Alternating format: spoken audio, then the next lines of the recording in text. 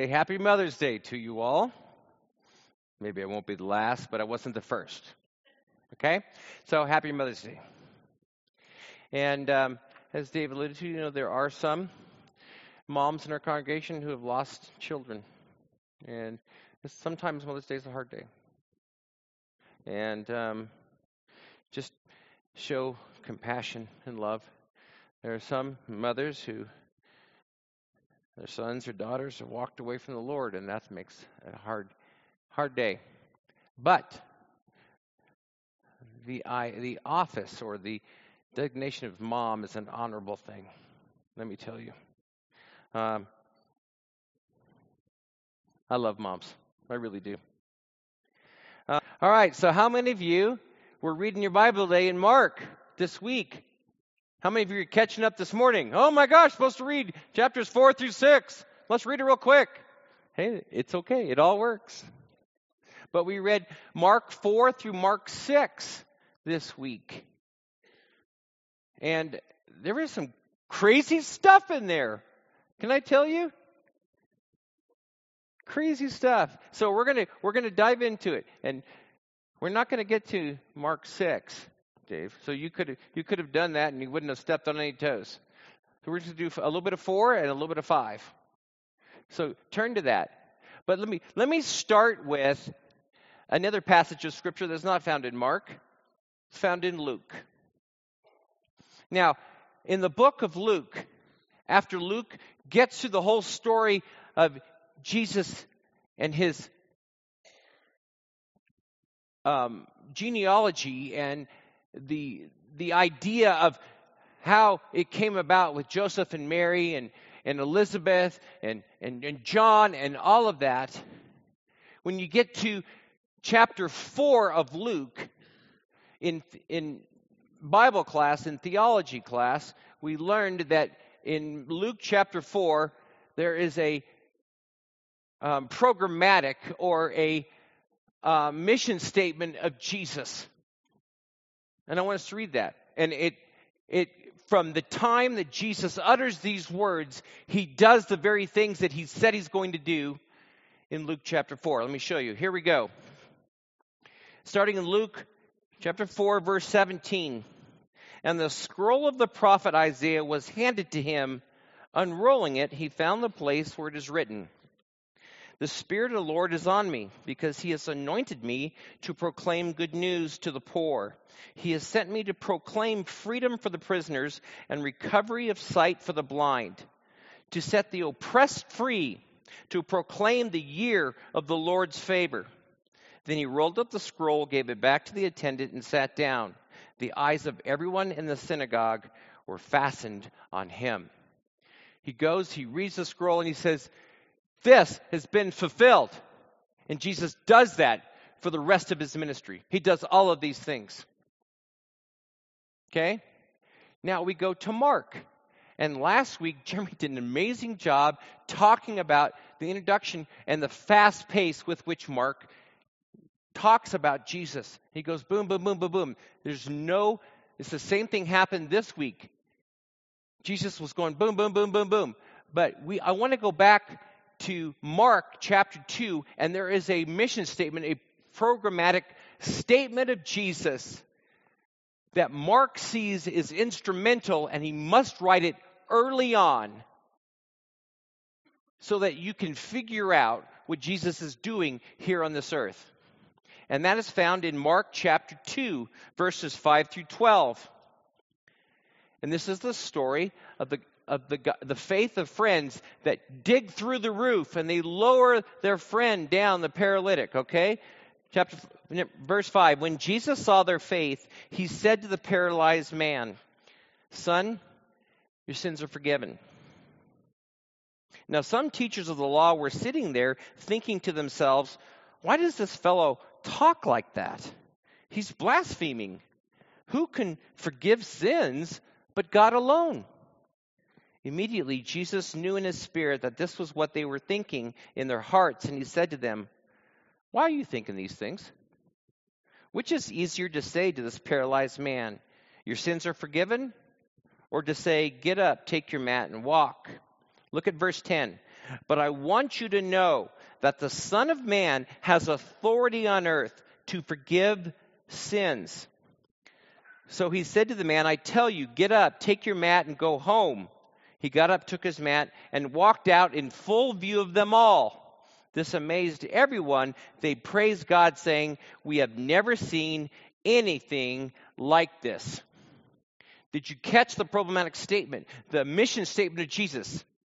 He does miracles to show that he is the Son of Man, that he has the authority on earth to forgive sins,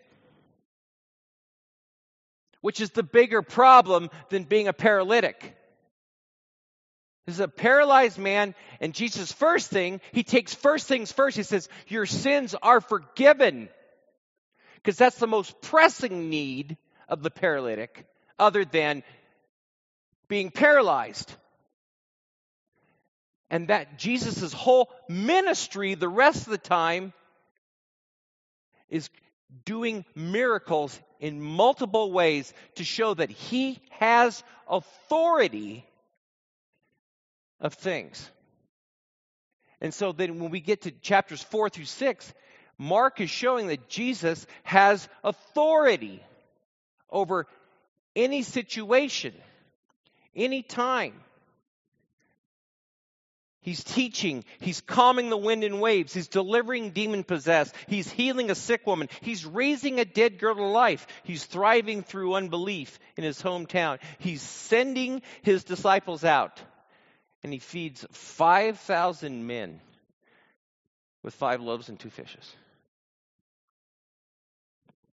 All right, so before I read Mark 4:35 and continuing on to chapter 5, verse 20, I want to show you a couple of maps, if you don't mind, so you know what we're doing. By the way, every once in a while, I think those that made the designation of chapters in Scripture, in verses, missed it. I mean, I do. I think 4:19 to 5:20 should have been one big pericope, one big time, because I think Mark saw it as one complete time. They're on the lake. They go from one side of the lake to the other side of the lake. All right? Just so you know, chapters and verses is not divine. This was done by men later on to help us find Scripture, which is great, because I could tell you, go to Mark 35, and you know where to go. Go to the middle section about the 4th or 5th paragraph, and forget it. Now we have these. These are awesome things, but they're not divine. So let's look at these. Let's look at a couple of maps here, if you don't mind. I'll go into teacher mode here. Okay, this is the Mediterranean Sea. So this is the main part of where the Jews are living now during the Roman times. Right down here, about where S is Jerusalem, okay? But this is the northern region. This is Galilee. And you see Nazareth. This is Jesus' hometown. He spends a lot of time in Capernaum during his ministry at the beginning here.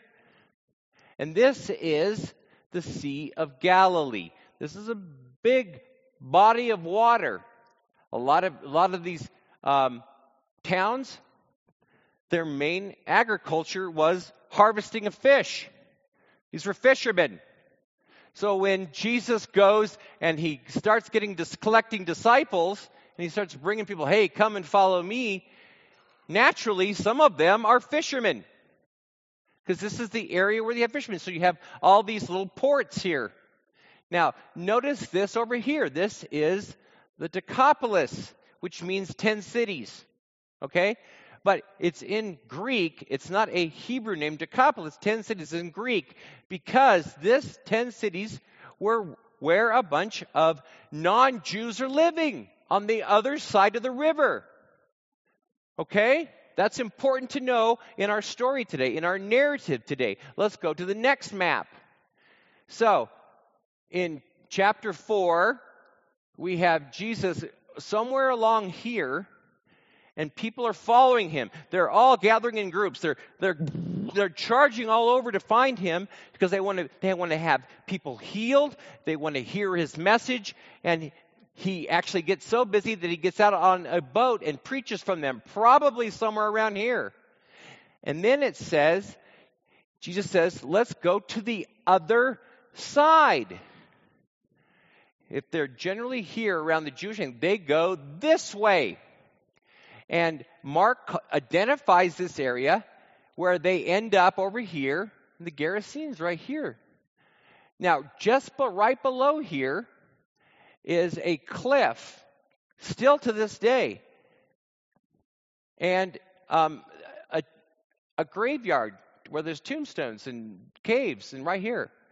It's just right by where the Decapolis runs into. This is important to see, okay? Because the story we're going to read, Jesus goes from here, they get in trouble in the middle of the lake, sea, and then they end up somewhere over here. Got it? All right, let's read. Now you can picture it and see it. Starting in verse 35. That day when evening came, he said to his disciples, let's go over to the other side. Leaving the crowd behind, they took him along, just as he was in the boat. There were also other boats with him. A furious squall came up, and waves broke over the boat, so that it was nearly swamped. Jesus was in the stern, sleeping on a cushion. The disciples woke him and said to him, Teacher, don't you care if we drown? He got up and rebuked the wind and said to the waves, Quiet, be still. Then the wind died down and it was completely calm. He said to his disciples, Why are you so afraid? Do you still have such little faith or no faith? They were terrified and asked each other, Who is this? Even the wind and the waves obey him. We've read this so many times that we don't realize what an amazing thing this is, especially the last week. How many of you have been like, oh my gosh, this wind is terrible? How many of you have allergies because of these winds? Picked up everything. Oh my gosh, doesn't matter if you're allergic to something that's on the south side of Albuquerque. It's going to get to you on the north side because all the wind blowing everywhere. What happens? I'd love to have gone out and just said, wind, be still. And then stopped. Okay, get back. Everybody would be like, what? Oh my gosh, this is crazy. This is what happened in the middle of the sea. And notice how they approached Jesus, who was sleeping in the back of the boat, not worrying about anything. They said, Teacher, Rabbi, good guy who tells us good things. Okay. But then he shows them that he is more than just a teacher. He has the power over nature. He has authority over the weather and the water and the waves and the wind. Soon he'll be walking on the water. Wait, what? Mark is trying to drive this home. Jesus, not only is he a good teacher, but he has authority over things because he is the Son of Man, which is the designation, which Jeremy told you last week, which is the designation to a Messiah. Okay? Continuing on. They went across the lake to the region of the Gerasenes. When Jesus got out of the boat, a man with an impure spirit came from the tombs to meet him. This man lived in the tombs, and no one could bind him anymore, not even with a chain.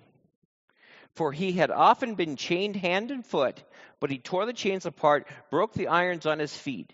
No one was strong enough to subdue him. Night and day among the tombs and in the hills, he would cry out and cut himself with stones. When he saw Jesus from a distance, he ran and fell on his knees in front of him. He shouted at the top of his voice, "What do you want with me, Jesus, Son of the Most High? God, in God's name, don't torture me." For Jesus had said to him, "Come out of this man, you impure spirit. Then Jesus asked him, "What is your name?" "My name is Legion," he replied, "for we are many." And he begged Jesus again and again not to send them out of the area. A large herd of pigs were feeding on the nearby hillside. The demons begged Jesus, "Send us among the pigs. Allow us to go into them." He gave them permission, and the impure spirits came out and went into the pigs.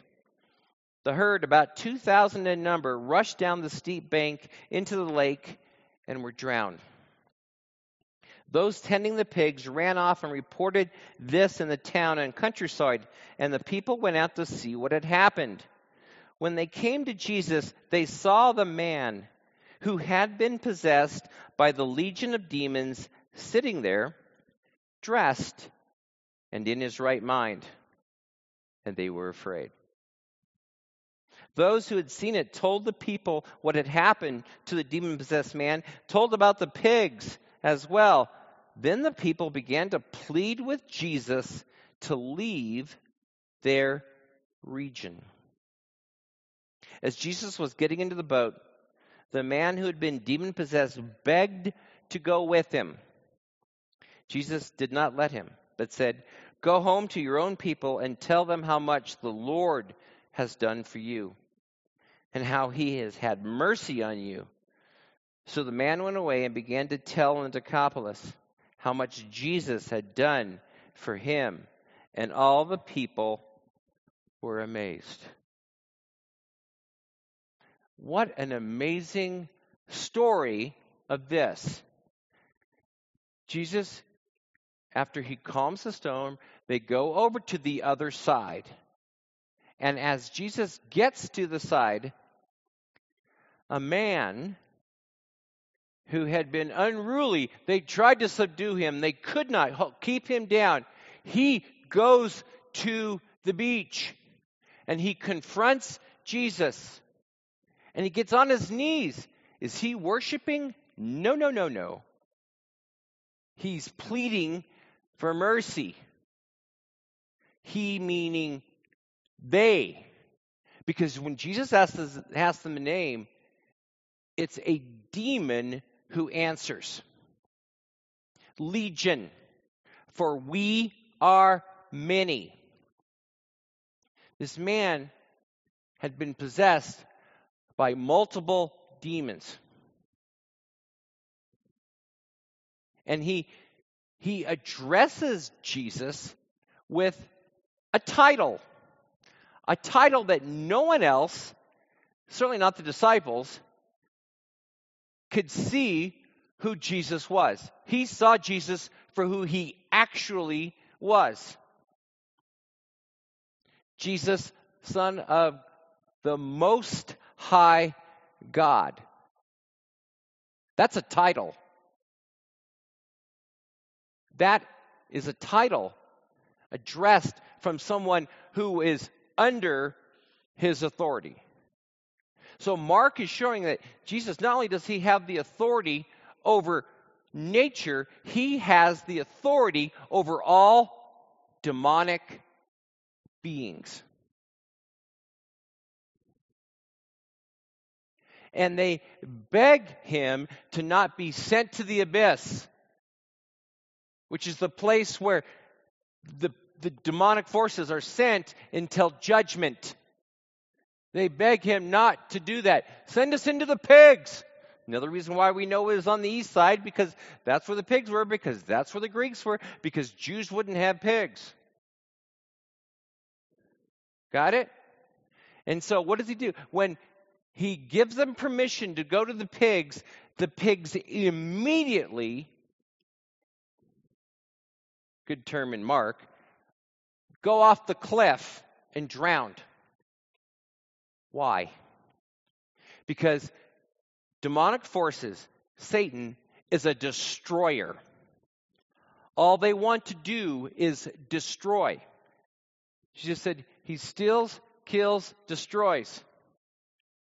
So the pigs were toast as soon as the demons went into them. Well, they were ham, I guess the case may be. They were bacon. He was begging and they were baking. Okay, sorry, dad joke. All right. So they are destroyed because that's exactly what Satan wants to do with anything and everything in your life. I mean, sure, he doesn't say that because he's also a liar. He makes it look good, and he ends up destroying you. And then Jesus does something amazing that he has not done in all of the book of Mark. The poor chap that has now been released of all of the demons, guess what he wants? He wants to follow Jesus. I'll go with you. Let's go. I'm all about it. God's done an amazing thing for me. And Jesus says, no, I want you to go back to your hometown and tell everybody what God has done for you. That's the exact opposite of what Jesus has told anybody who's healed before. He's like, don't tell anybody. Now, everybody tells him anyway, and so that's why he can't walk around, because some people are like, heal me, heal me. But with this poor sap running around the tombs, he tells them, go home and tell people. And it says that he did. He told everybody. What's the difference? Why did Jesus allow him to do it and not the Jews? That's just it. The people that he healed that were Jews, he knew that if his word got out that he was Messiah quickly, that his ministry would be cut short. It was already cut short. And that it would force his hand. But this man probably was a Greek. Isn't it interesting that Mark, whose main message was to Roman Gentile Christians, highlights this pericope, this story of Jesus. This is the very first time Gentiles heard the story of what God had done for a man who was possessed by thousands of demons, and with the word of his mouth, he was cleared of all of them. Now that's power. And if you look at this pericope from the storm with the sea and the waves and the tombs and the demon-possessed guy, the result of the people around, whether it be the disciples in the boat or the people of the town, was fear. They realized that there was someone here super powerful, super holy, that he could be God. And they asked him to leave. They pleaded with him to leave. The disciples like, we're scared now. First they were scared because of the waves, and then Jesus calms the waves, and then they're scared of him. Because it became real. It became real. Who is this man who can still the storms and kick the demons out of people?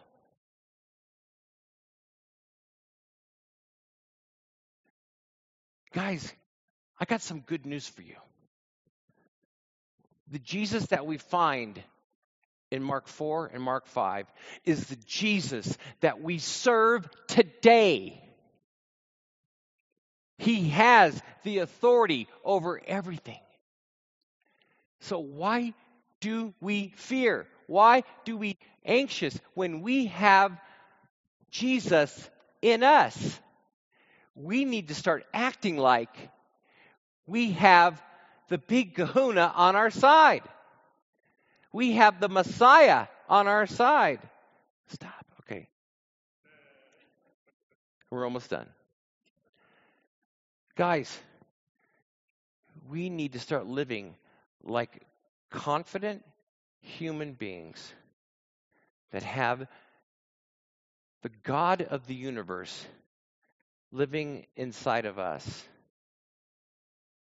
For us to be bold, loving, and peaceful. Sometimes I'm not any of those. I'm not bold. I don't have a lot of love for people. And I'm miserably anxious about things. That, my friends, is not living a life of faith. We need to live a life of faith. I had someone come to me and say, "Oh, I'm scared I'm going to get demon possessed." I said, "Are you a Christian?" He goes, "Yes." I said, "They're not going to hang with you. If you have Jesus living inside you, no demon will be willing to saddle up next to Jesus because they're scared of him, because Jesus has the authority over them." We need to start living like it. We need to start trusting what the Word of God says in our lives. And when we do, that peace that transcends all understanding will guard our hearts and minds in Christ Jesus. Man, that should be a verse. Oh, wait, it is. See Philippians 4. Doesn't it sound good? How many of you serve a God that is this authoritative over everything? How many of you know that he lives in your heart? Are you guys smiling? Come on, this is good news. All right, stand up. How long must I stand with you guys? No, just kidding. Father God, we come before you. Thank you so much for your gift of Jesus. Thank you so much for the life that you have given us. Lord, help us to step into the destiny that you have for us. The good works that you have planned before the foundations of the earth, to bring you the glory, to bring you the people that need to know who you are, Jesus. Help us, Lord, to do that. Help us to give your name glory. Help us that at the end of our days, we will hear the words, "Well done, good and faithful servant." Help us, Lord, to do that. We cry out to you because we need you today and every day. In the name of Jesus, I pray. Amen.